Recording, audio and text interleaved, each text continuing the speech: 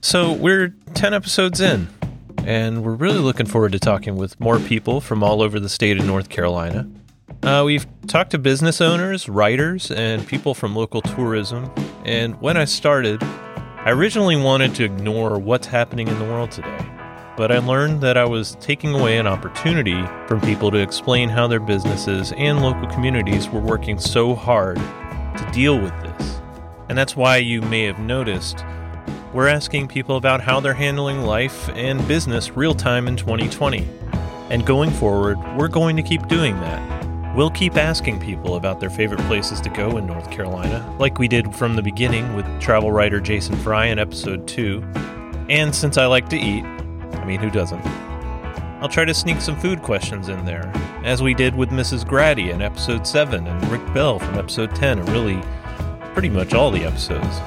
Of course, I really want to know from you. What do you want to hear from us on NC Travel Chat? Do you want more travel? More food?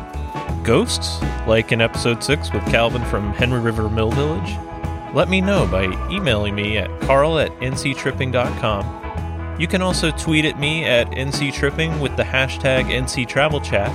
Now we're back to our regular schedule next week, and look forward to sharing more people's stories and the places where they live and work with you. You can listen to all of our episodes at nctripping.com/NCTravelChat and just about everywhere you can listen to podcasts. Thank you for listening, and we hope to also see you out there safely exploring North Carolina. This is NC Travel Chat, and I'm your host, Carl Hediger.